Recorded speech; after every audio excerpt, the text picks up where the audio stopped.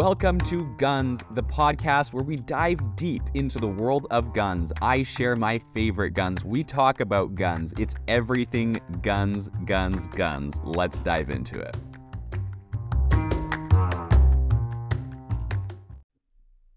Did the Australia gun ban work? Well, today we're going to talk about the Australia gun ban, exactly how many guns were turned in, the murder rates and violence rates before and after, along with the suicide rates.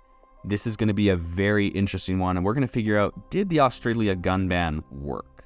Now, this is an important one for one specific reason, and that is because many anti-gun advocates will bring up the Australia gun ban as the model of gun restrictions and gun law. Essentially, what happened in Australia is they had a mass shooting in 1996, and all of the states there joined together, provinces, I don't know, but they all joined together and banned guns. This was a mandatory gun buyback. So how many guns were turned in Australia? 650,000. The idea was that by banning these guns, there would be no more mass shootings. The weird thing is, there wasn't terribly many before, and there wasn't terribly many after. So you wonder, well, why did they do this? Well, it was mostly an emotional response to something that had just happened, which it's understandable to feel that way, but let's take a look at whether or not it worked. Now, did it reduce gun crime? Now, that's entirely possible, but it would be kind of fruitless to look at the gun crime statistics when you've banned guns. It's like looking at the knife crime statistics when you've banned knives. Your knife crime may go down, but your rock crime may go up, or your fist crime may go up. So it's important just to look at the crime rates in general, because criminals will find alternative means to achieve their goal. So we do not want to look at one tool only. We want to look at the overall rate in order to give us the best view. So what was the murder rate before? It was 1.5 per 100,000, which is low. That's just very low.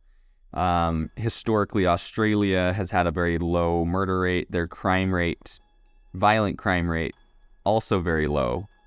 So we got a 1.95 per 100,000. Then they enacted the ban in 1996. So what was the murder rate after? The next year, it was 1.98. That's very interesting. That's a higher murder rate.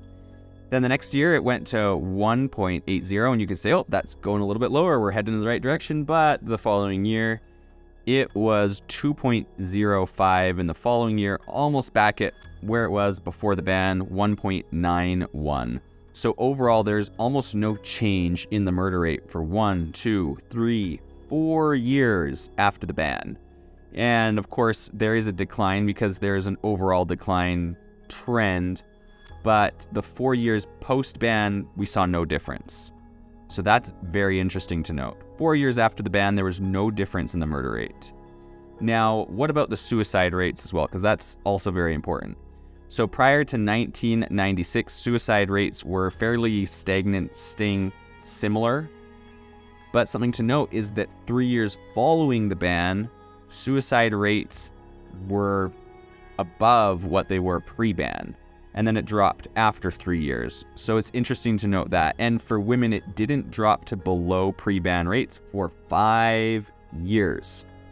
That means for 3 years overall, the suicide rate went up.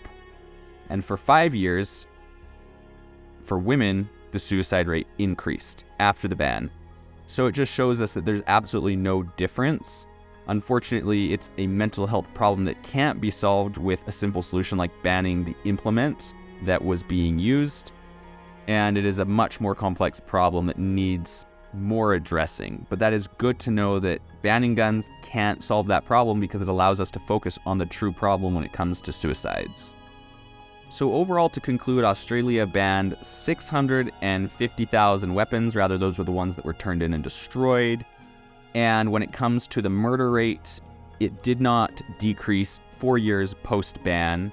And for the suicide rate, it did not decrease 3 years post-ban, and 5 years it did not decrease for women. So 4 years of increased or similar to pre-ban murder rates, 3 years of increased suicide rates and 5 years of increased suicide rates for women post-ban, showing us that there was not much of a correlation between firearms and the crimes that were being committed. Well, that's all for this week. I hope this gives you an extra tool in your tool belt that you can use when people bring up the Australia gun ban, and I will see you next time.